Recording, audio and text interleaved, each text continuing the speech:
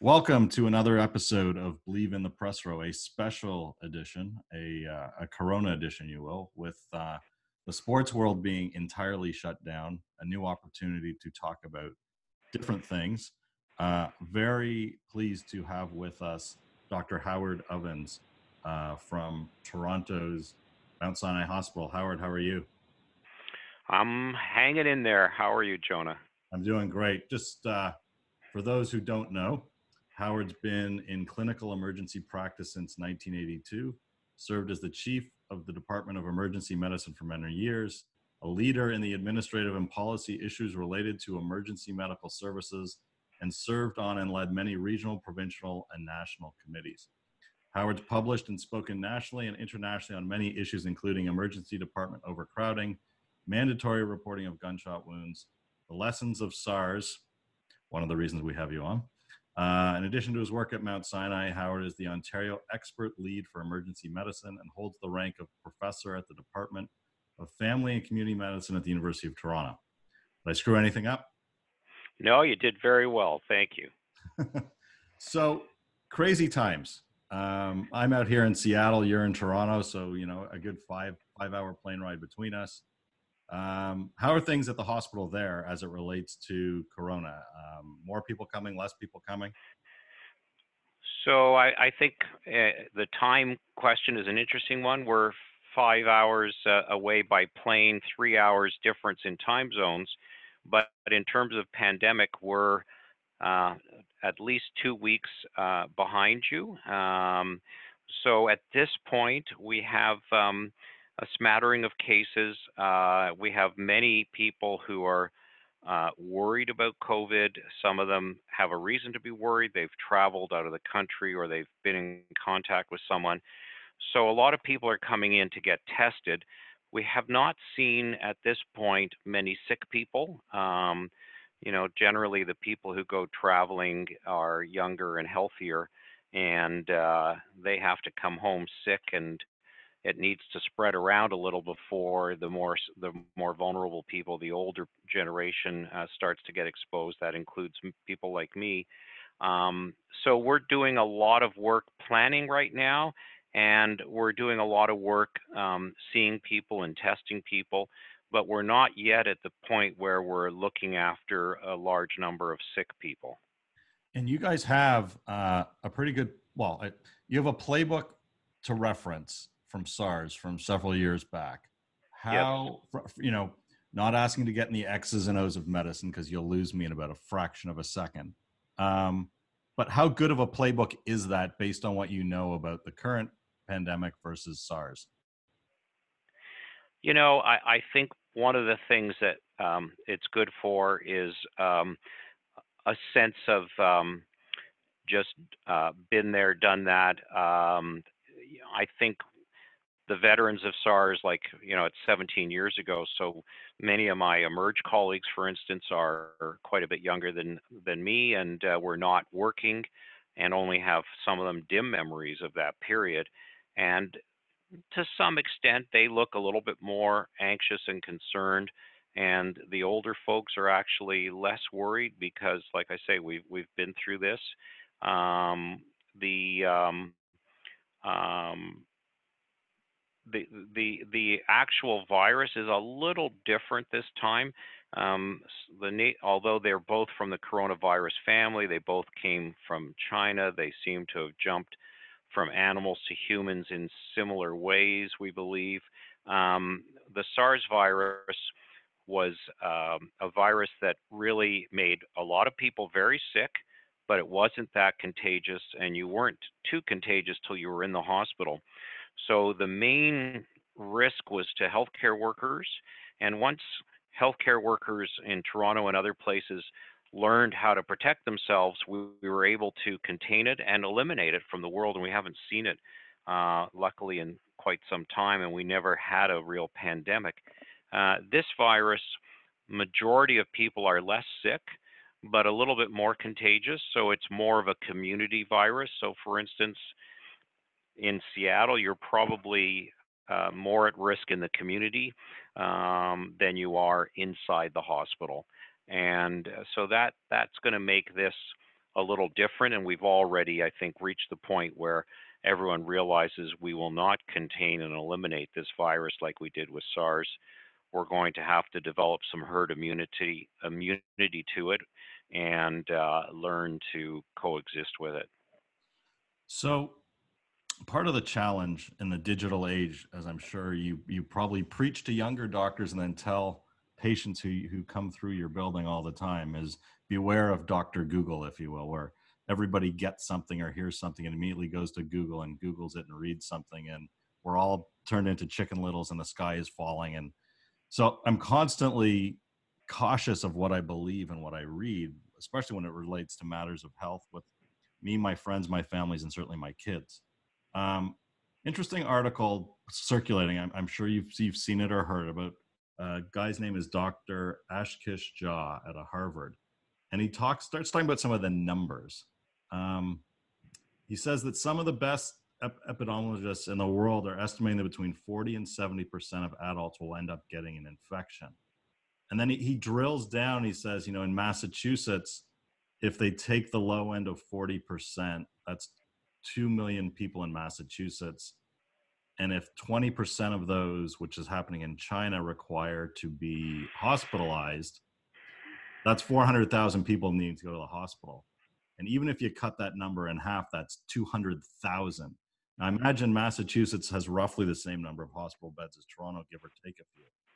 Like that to me is where things go from sky is falling to terrifying. I'm not going to say how serious is that, because I assume that's doomsday. Um, but given that, besides staying home and washing, is there anything else people actually should be doing?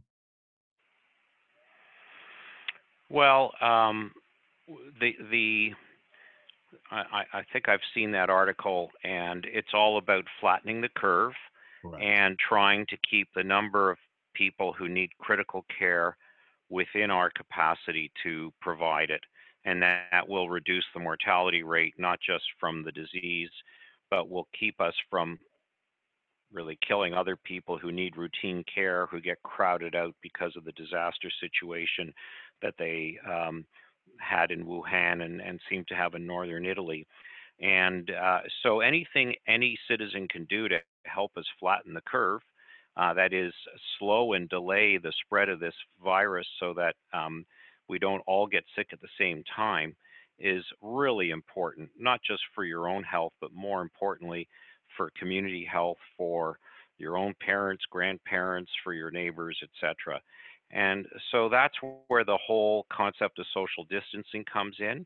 And that's why really the moves you've been seeing in many countries and communities to reduce large gatherings, to close schools, to shut down sporting events, to close shows on Broadway, and to tell people not to travel, because traveling is a risk factor on its own, because of extended periods in airplanes where your seatmate might be ill, because many countries are not doing a very good job of testing, including our neighbors to the south.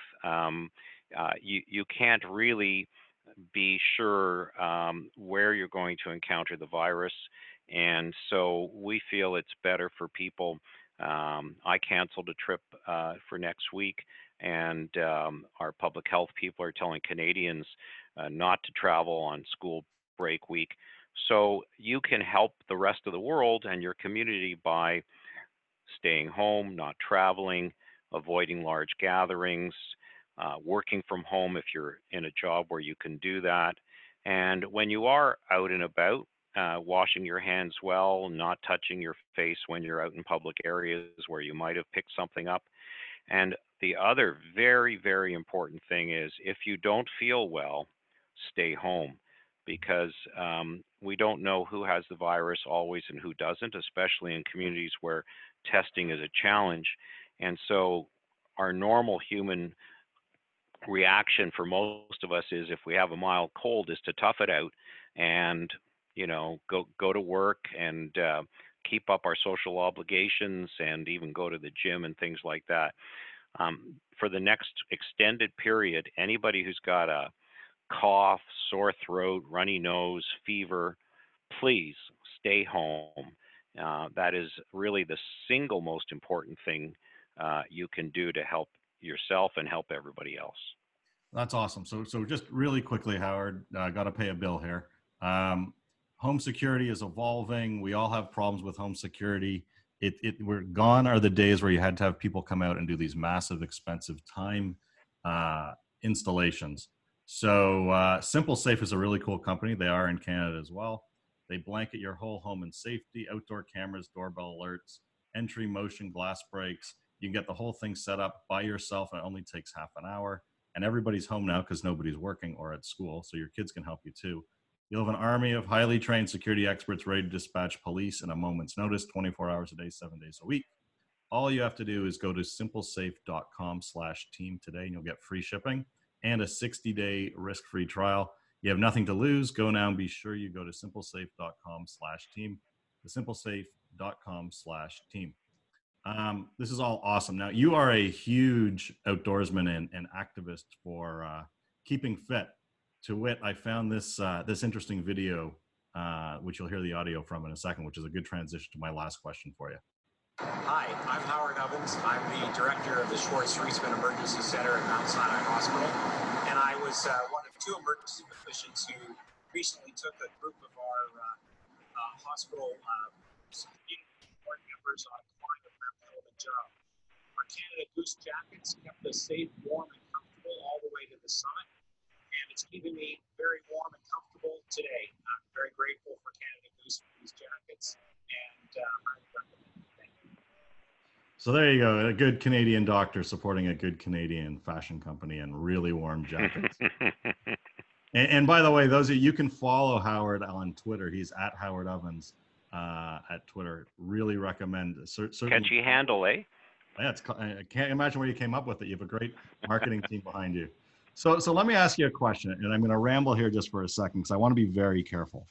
The sports world has gone entirely dark at all ages and all levels. College, high school, house league, high school, rec league, pickup, college, pro. It is completely dark. And I am not for one second, especially given what you just told us, going to suggest that is the wrong idea. I think it is actually the right thing, and I wish they had done it 2 weeks ago, so we'd be 2 weeks ahead of things. But it does daunt on me, and Cathal Kelly wrote about it in the Globe and Mail today, and Bruce Arthur has a great article in the Star as well, as I'm sure others do across the world.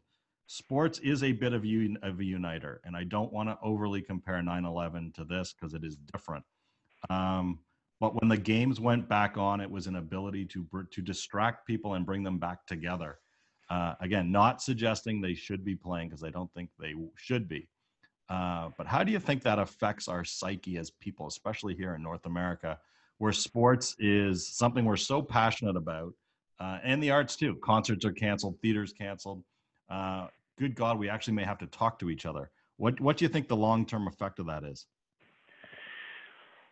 So people have said to me, what are you going to do to keep busy? Because they know I'm a huge basketball fan, and I had to cancel my own vacation. And there is this new distraction device that not all of your listeners will have heard of. It's called, I think, books, and you read them. And so I may have to resort to reading a book. I'm not sure how that's going to go for me, but I'm going to try it.